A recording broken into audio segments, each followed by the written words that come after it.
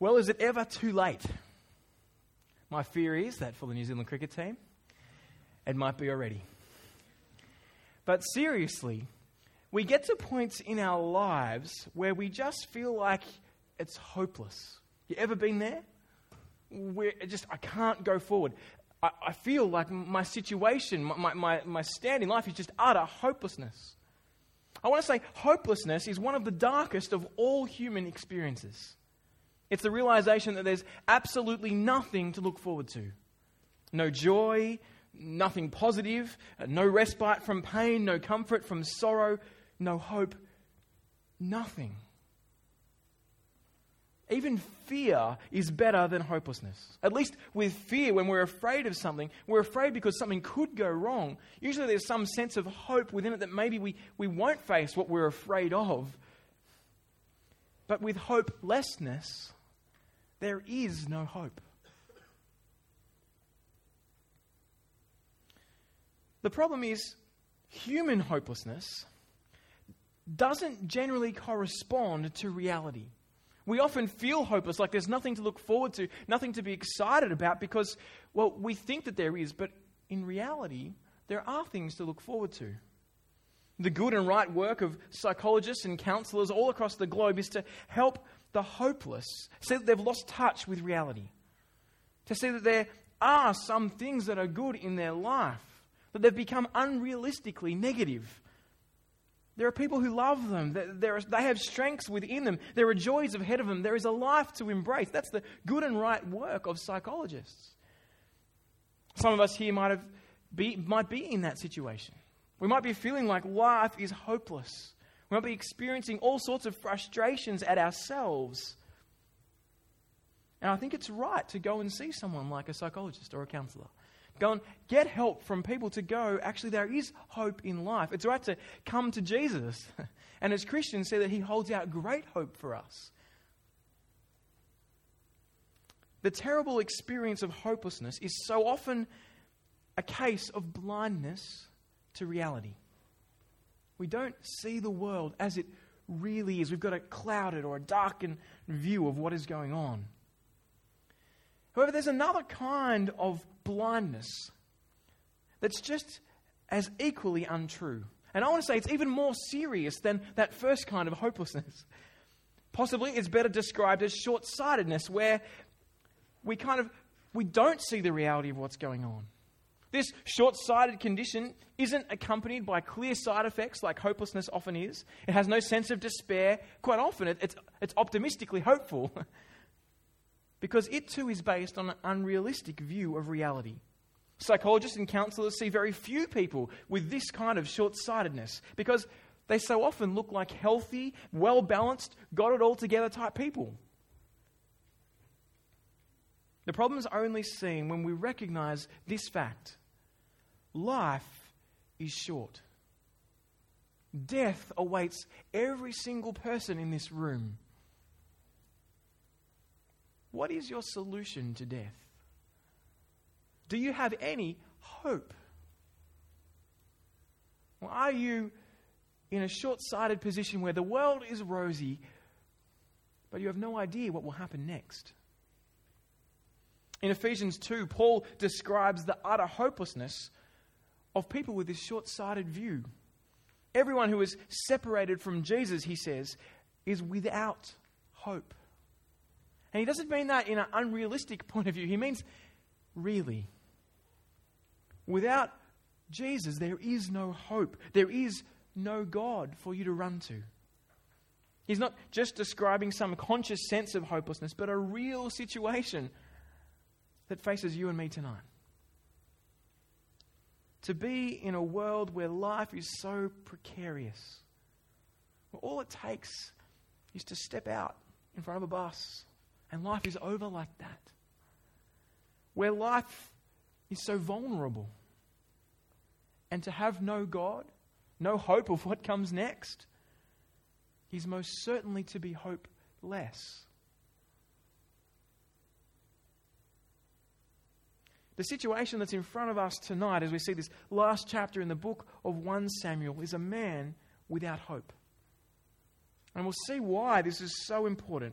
Because what we see in the pages of this section is that, firstly, death comes to all mankind. Death is the great leveler. Death is the thing that really challenges us, challenges our confidence in our security, shows us how unrealistic and short-sighted we often are to think life is all dandy and happy when we have no solution to what's on the other side.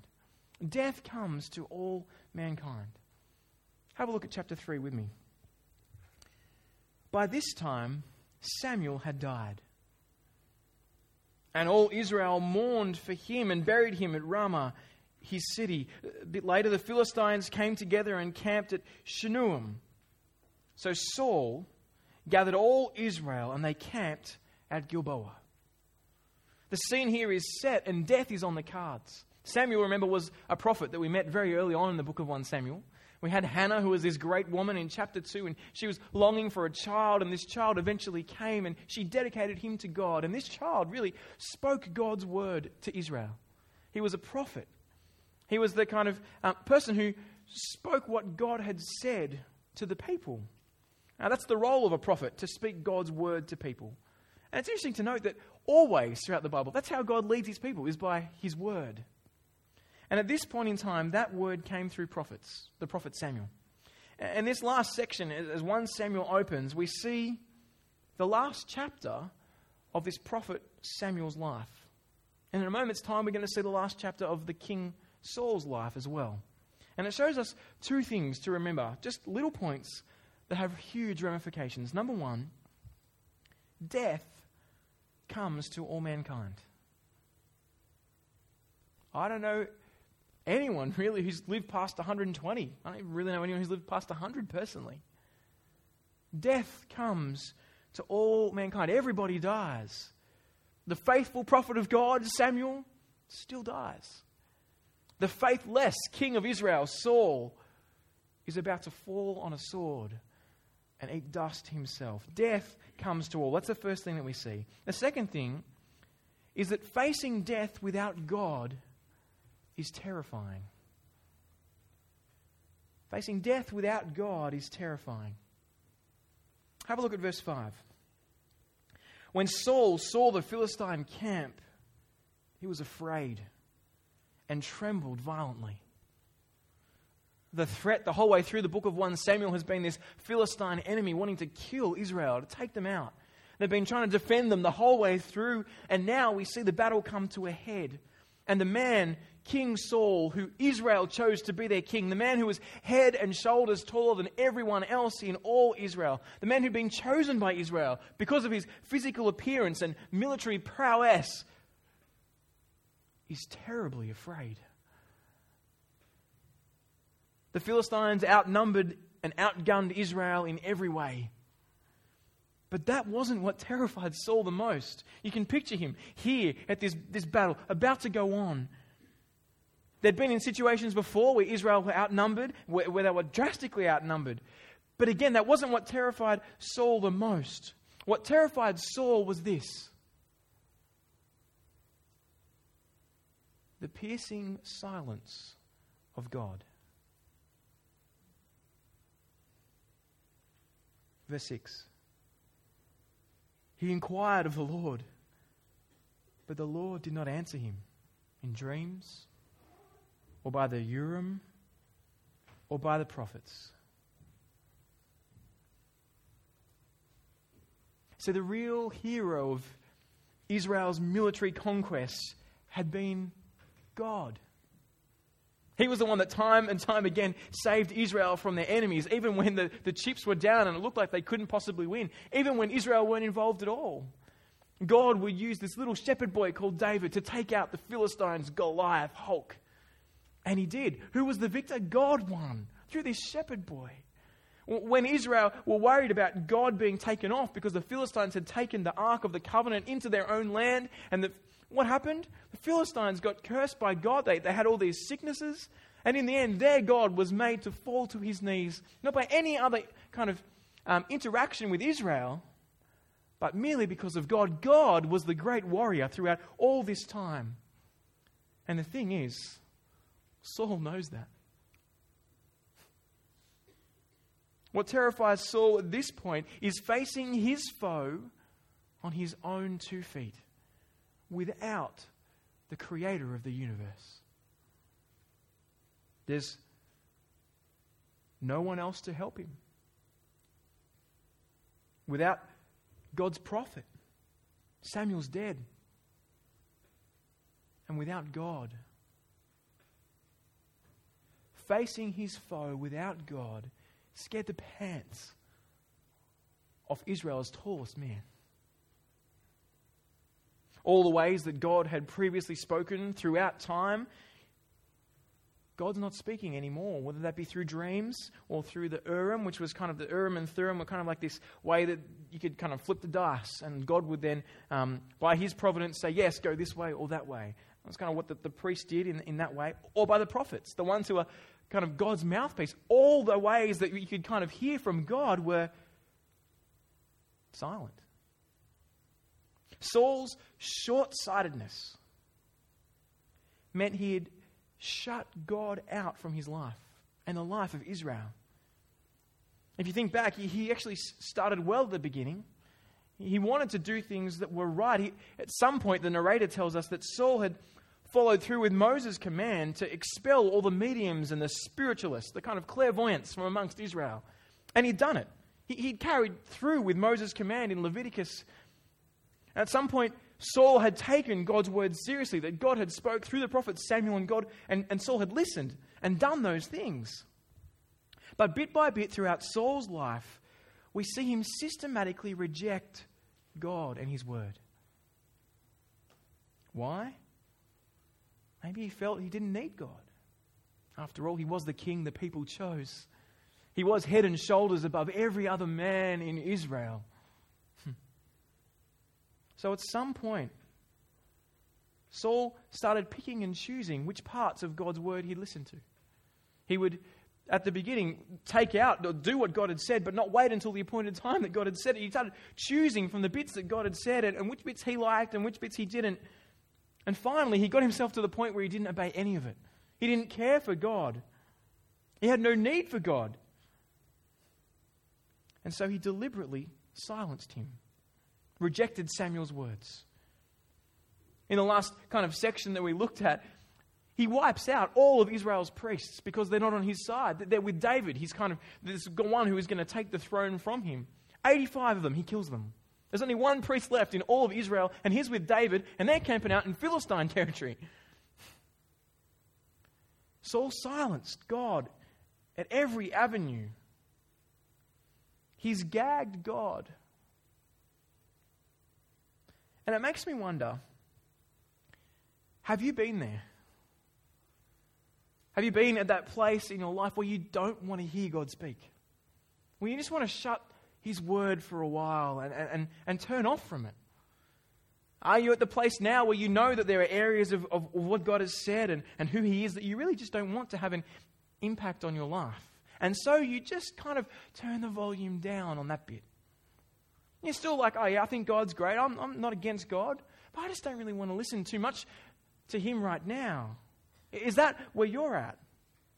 I mean, in some sense, it is quite an attractive position to be in, isn't it?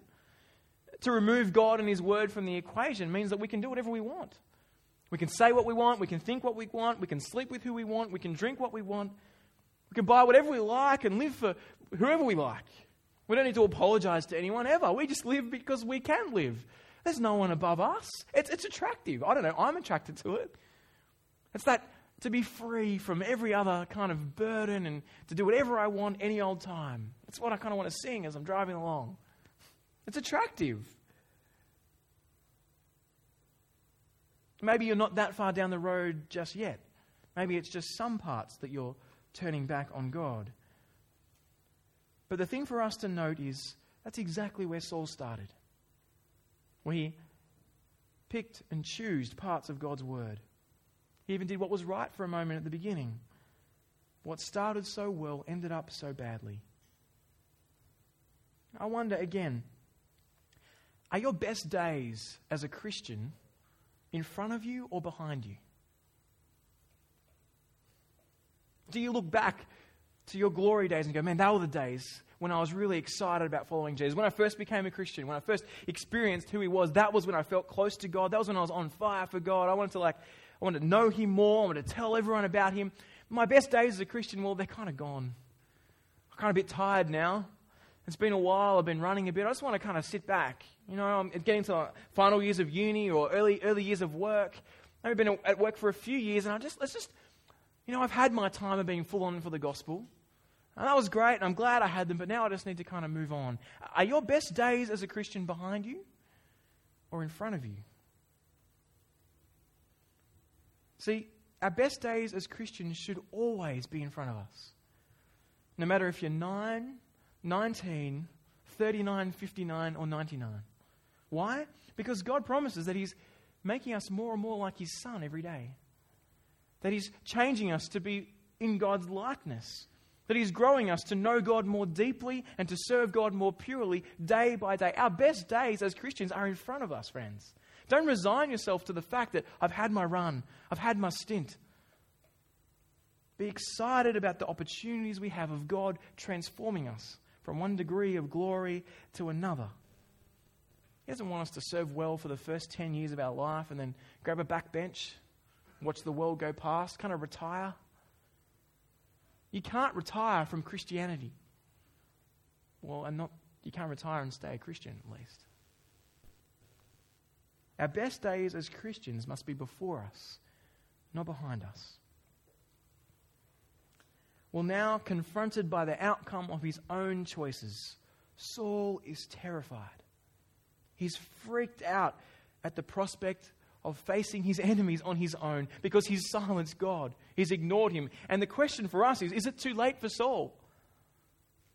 Is he in a position of utter hopelessness? I'll tell you what he is. He's full of desperation. He is desperate. He's desperate to hear God speak, to know what to do, what's next, to have God's judgment pass and the protection over his enemies that he's about to fight. You can kind of hear the desperation in his voice. Look at verse 7. And Saul said to his servants, right, God's silent, He hasn't spoken. Find me a woman who is a medium, a clairvoyant, so I can go and consult her. I mean, these are the ones in his better moments he booted out of Israel. He said, get out, you shouldn't be here, when he actually listened to God's word. But now he wants to hear anywhere. His desperation is like, just give me someone. What do I do? How do I face this foe? His servants replied, there is a woman at Endor who is a medium. So Saul disguised himself by putting on different clothes and set out with 2 of his men. You can kind of imagine it. The man who was head and shoulders above all other Israelites, disguising himself and setting out to go to Endor. Now, Endor was kind of around the mountain, past this town where the Philistines were camped, about to kind of wipe Israel out and attack them, and then further on towards the north. So Saul at this point is so desperate that he's willing to go into the Philistine-occupied territory to get past them round the back at night, dressed kind of disguised, so he can just find out what to do next. Like he's freaking out. They came to the woman at night, and Saul said, consult a spirit for me. Bring up for me the one I tell you. But the woman said to him, you surely know what Saul has done, how he killed the mediums and the spiritists in the land. Why are you setting a trap for me to be killed? Then Saul swore to her, by the Lord, as surely as the Lord lives, nothing bad will happen to you because of this. So now he uses God's name. Now he wants to say, I can swear by the Lord who he's removed from, he's silenced. Now he wants to use this so he can just get what he wants because he is freaked out. Who is it that you want me to bring up for you? The woman asked. Bring up Samuel for me, he answered. Now there are all sorts of questions in my mind as I get to this part of the Bible. Like, what is going on here? Like, this is some pretty freaky stuff. He goes to a clairvoyant, a witch, kind of this spiritualist woman, and says, bring up Samuel. Samuel's dead. Can you actually do that? Is that kind of legit? Now, we're not even told how this happens or what goes on in order for it to happen. We're not told why it's even possible. They're not really the questions of the passage. And there's kind of a helpful point for us. We've got to come to the Bible and see the questions the Bible raises. Not just bring our questions. We do want to bring our questions. But we mustn't go, if this doesn't tell me how they did it with the kind of literal words, then I'm not going to believe it. We've got to say, what are they trying to show us? What are the narrators who have kind of recorded this history trying to show us about God and about His people and how He's acted? And the questions of how this happened, whatever it is, and if it's possible, aren't even raised. All that we see is that there's some freaky stuff going on right here. I don't know, come to church, did you expect to hear about some guy bringing someone back from the dead? A mate of mine that I went through Bible college with, before he was a Christian, he's just a funny guy. His name's Shane, kind of Aussie name. He's a removalist, right? He's kind of Shane-O, and he's kind of this built guy. He's pretty short, a bit stocky. And he was kind of he'd just go around doing removalist jobs. He was kind of like a bloke's bloke. And he kind of decided that he wasn't getting enough money doing removalist jobs, and he wanted to try and get something on the side. So he decided, and I kid you not, he decided to become a clairvoyant. He's like, I got an idea. These clairvoyants, they're a joke. All they do is they sit there and they kind of throw around cards, they drink tea, and they're like, oh, look at my leaves. And then they kind of make up junk, and kind of people pay them for it. So he's like, I'll give this a crack. Why not? We're going to make some money on the side. Let's just give this thing a go. So again, before he was a Christian, he's like, all right. So he puts an ad in the paper and starts advertising, and he kind of gets this regular client. And he said to me, he's like, Rowan, I just made it all up. I had no idea what I was doing. People came in, I kind of said some stuff, and said this has happened. They'd go out and be like, oh, thank you. It's like, it was brilliant. It's got money. Anyway, so he said it was great until this one time. He goes, I was sitting there, just making stuff up as normal, and this couple kind of came along, and it was two women, two sisters. And they wanted him to kind of contact their dead mother. He's like, yeah, no worries. Shakes the bag, put your money in. And he kind of went through his normal kind of ritual thing. He goes, I'm getting a picture in my mind of a woman lying in a grave. And in her right hand, I'm seeing in this picture, she's got this necklace in her right hand. And he kind of, at this point, he's kind of like, he's a funny guy, right? He's like, yeah, I was kind of had him along. He said, I looked up and they'd gone white, like ghosts. And he goes, what? And like, well, we this necklace was like a family heirloom. And our mother had asked us to bury it in her left hand, but there was another family tradition that said she should have it in her right hand. I don't know what's going on here, but okay. He's like, all right. And they're like, but we disobeyed our mum and we buried it in her right hand and not her left. And we're worried that she's angry at us. And he said to me, brother, I had to go change my undies. He's like, this is some crazy stuff going on. And he said there were other instances where stuff happened. He's like, how did I know that? That was the question they were coming to ask, and this vision came into my head. I'm just like crapping on, just making stuff up, but it's the truth. It freaked him out. It pushed him away. He stopped doing clairvoyancy stuff. He's like, I'm getting away from this, and he became a JW. And the long story with him is after he was a JW, he wasn't convinced that he couldn't give his son or children a blood transfusion, looked at the Bible and was actually convinced that there is truth in the Bible and ended up becoming a Christian, and then was with me at Bible college. Funny stories, I tell you. But I hear people say, horoscopes, clairvoyance, actually, sometimes this stuff works. Sometimes they say things that actually, how can they know that? Like, it's pretty good, right? And actually, it's impressive. But here's the thing. Of course it works. It's demonic. Satan is able to do stuff. There is a spiritual realm going on. Of course he can kind of tempt people. What a great way to tempt people. Oh, you want to know the future? Come and find out one of my people, and I'll just kind of shoot something that's true into their minds, and suddenly you won't need God. You'll be freaked out that these guys can know stuff, and you'll run because they can kind of give you, this is what's best for your business or your career or for your marriage. This is the person to marry. Look out this month for the person who'll come into your life. And you're like, oh, I'm looking for someone. How did they know? You're like, how did this happen? Satan uses this stuff. Praying to Jesus for the right person to marry to pop in your life, and at the same time looking in the horoscopes in the paper, is like trying to serve God and Satan at the same time. In fact, it's more than that. It's trying to have God and Satan serve you at the same time. And the two don't mix.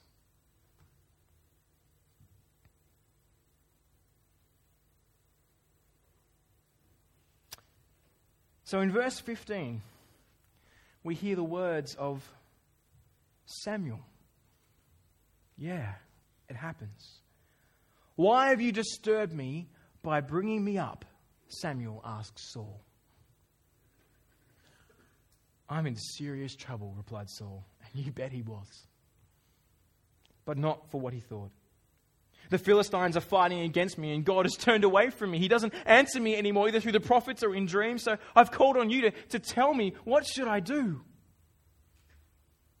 And then you hear Samuel's reply, "Since the Lord has turned away from you and has become your enemy, why are you asking me? The Lord has done exactly what he said through me. The Lord has torn the kingship out of your hand and given it to your neighbor David. You did not obey the Lord and carry out his burning anger against Amalek. Therefore, the Lord has done this to you this day. The Lord will also hand Israel over to the Philistines along with you." Now, none of this is new information. He's already said it. Samuel's already said it when he was alive. But now Saul kind of wants to know more. And so somehow Samuel is raised, whether it's a vision, whether it's really there. And he just says the same thing, except for this last little fact. He gets this little bit of information at the very end.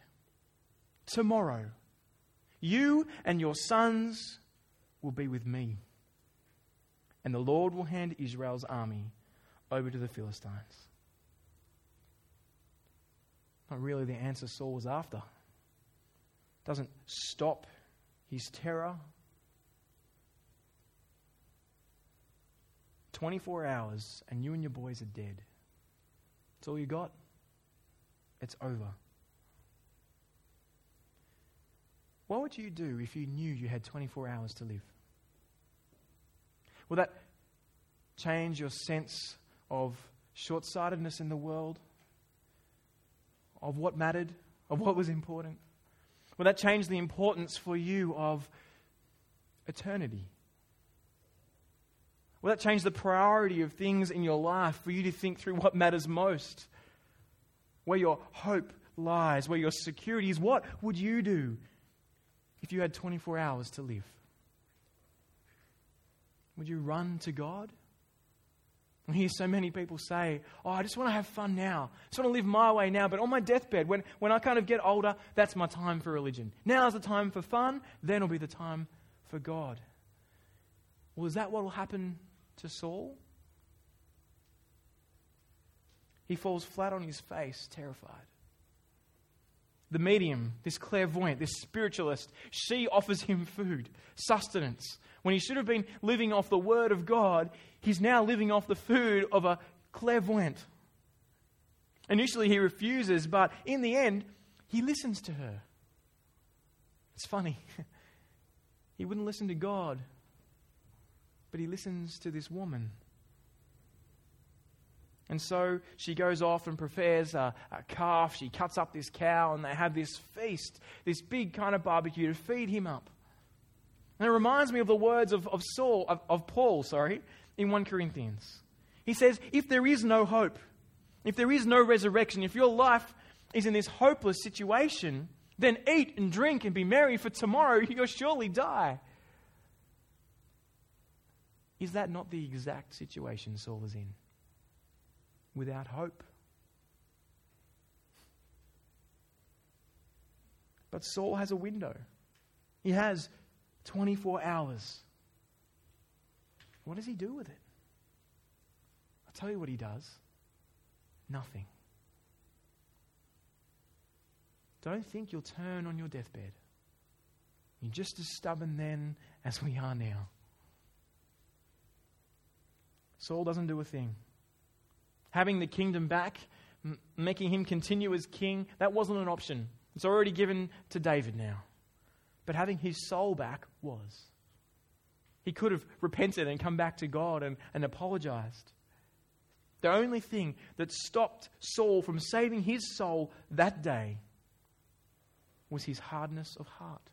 Was him saying, nah. in 24 hours' time, because of his hardness of heart, he would actually take his own life. Because he was fearing that the Philistines would take him over and they would have killed him. So he falls on his sword in just 24 hours' time. Him and his son Jonathan, David's best mate, his friend, both die because of Saul's reluctance to listen to God. Because of his hardness of heart, the Philistines would find the dead Saul and Jonathan, and they would cut off their heads like trophies. They dragged their bodies back to the temple and would pin them. They pinned them to the wall of the Philistine temple. You wanted a king, Israel? There is your king. Pinned to a wall, cursed, mocked at. The man who is head and shoulders above all the other Israelites. At this point, as we look at the story of Saul and his great failure, the story of Israel looking for a leader, well, how do we make sense of it? I think there are some great similarities we see between Saul and Jesus. Like Saul, Jesus too was pinned to his enemy's wall, a cross. He was held up and cursed for all. That is your king. What a joke. But unlike Saul, Saul was on the wall for his own foolishness, for his rejection of listening to God. But Jesus was pinned to that cross because he obeyed God. It was Saul's foolishness that saw him pinned to that wall. It was yours and mine that saw Jesus pinned to that cross. Jesus died so that we don't have to face that foe called death. On that cross, Jesus called out those words, Eloi, Eloi, lama sabachthani. My God, why have you forsaken me? There was a moment on that cross where Jesus was forsaken by God. He's facing hell on our behalf. God is silent towards him for the first time in eternity. There is a break between God the Father and God the Son. Why? Because of you and me. Because he is facing what we deserve for turning our backs on God. He is facing that terrible foe called death, which is a result of our sin. Jesus died on that day to take the hell that we deserved for rejecting God and his word. The story of Saul and 1 Samuel is meant to make us reflect. Reflect firstly on the futility of human power. Israel had said at the beginning, in chapter 8, verse 19, there shall be a king over us, that we might be like the other nations, so proud. And that king judge us and go out before us and fight our battles. Well, Israel, behold your king, dead because of his own foolishness, because he did exactly what God said he would do, not serve God, but make everyone else serve him. The foolishness of the demand to put a king over Israel is like the foolishness of all hope that we place in human leadership. Whether that's political leaders, leaders of our councils, leaders of our government, leaders of our churches. Human leadership fails.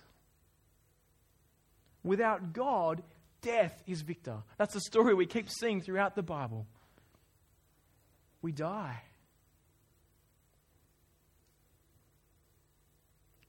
We see in 1 Samuel the futility of human power. Don't think for 1 second that because we've got a big leader or a strong leader or because we're strong or we have skills in any way that we will conquer death. That's short-sighted.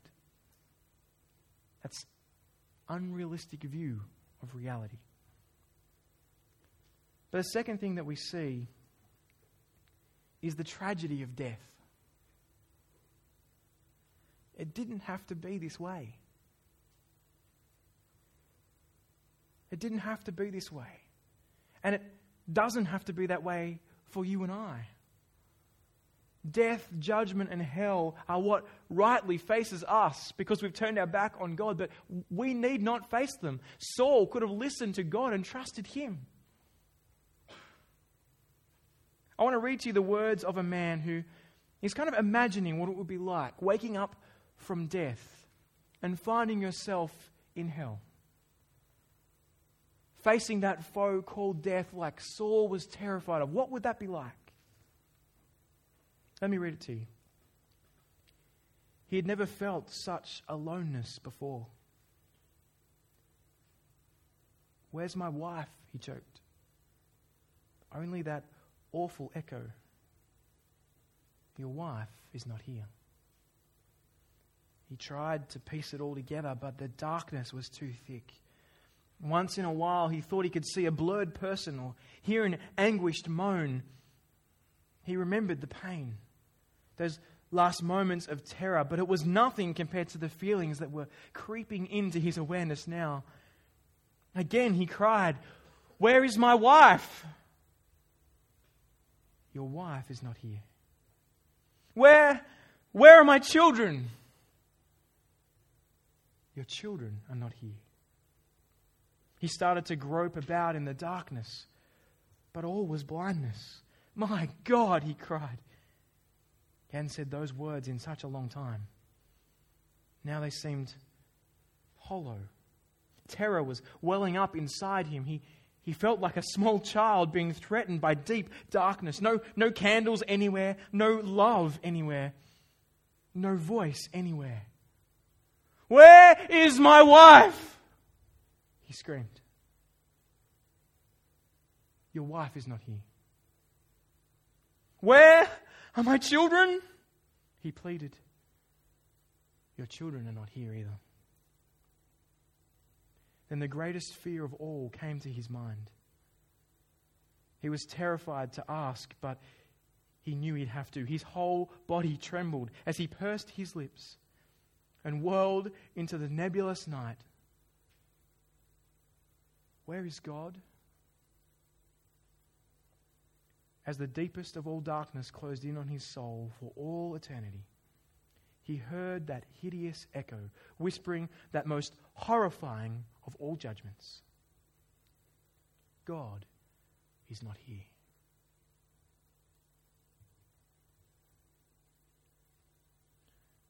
The story of 1 Samuel is here to put before us the hope that exists amongst what would otherwise be hopelessness. God would choose David, and through David's great-great-grandson Jesus, a new king, a different king. A king who listened to the word of God, whose end was not death, but who conquered death, who rose again from the dead. He faced hell, so you and I don't have to. The greatest tragedy of 1 Samuel would be to respond to God and his work like Saul. Short-sighted blindness. I'm fine. I don't need God. God's a joke. God's an optional extra that we can have. That thing that he's done, that's far off. Death is for later. Jesus faced hell for you. He took the penalty you deserve for turning your back on God for you. That's the claim of history. And then he died for you and rose again to show that he had beaten death.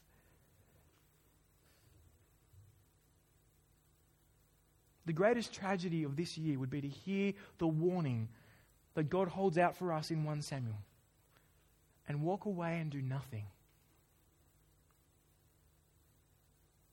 Today, you and I don't know when we will come before God. The claim of Scripture is that we will. It could be tonight.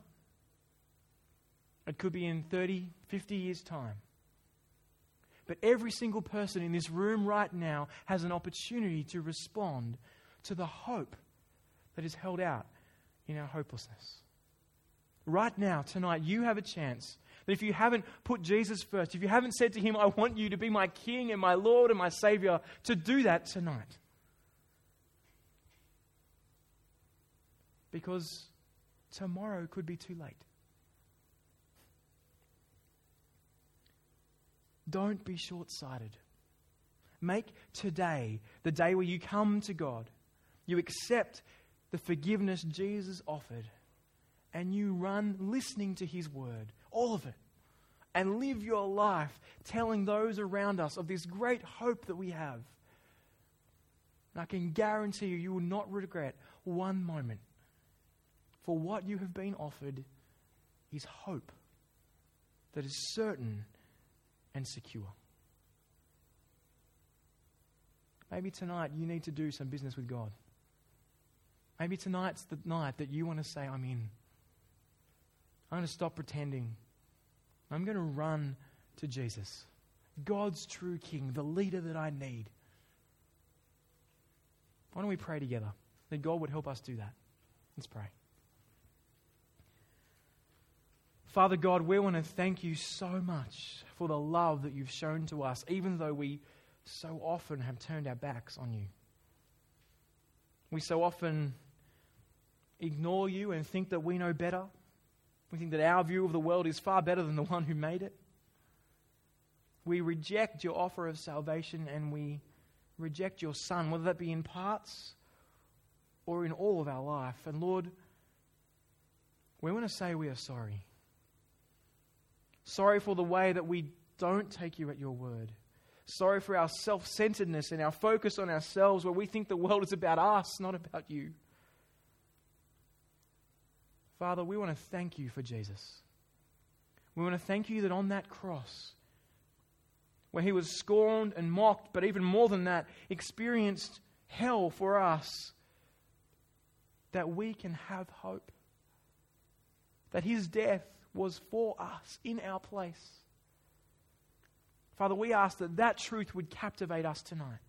That by your Spirit and through your word, you would make that so true to us that we might see the hope that we have in the utter hopelessness of the death that faces us. Father, we ask tonight that you would make Jesus the King and ruler of our life, whether that be for the first time or in the little decisions where we're tempted to turn away from you. We pray this very night that we would run to you, that we put our life in Jesus' hands and we would experience the hope that comes from his death and resurrection. Lord, we pray, forgive us and save us. Amen.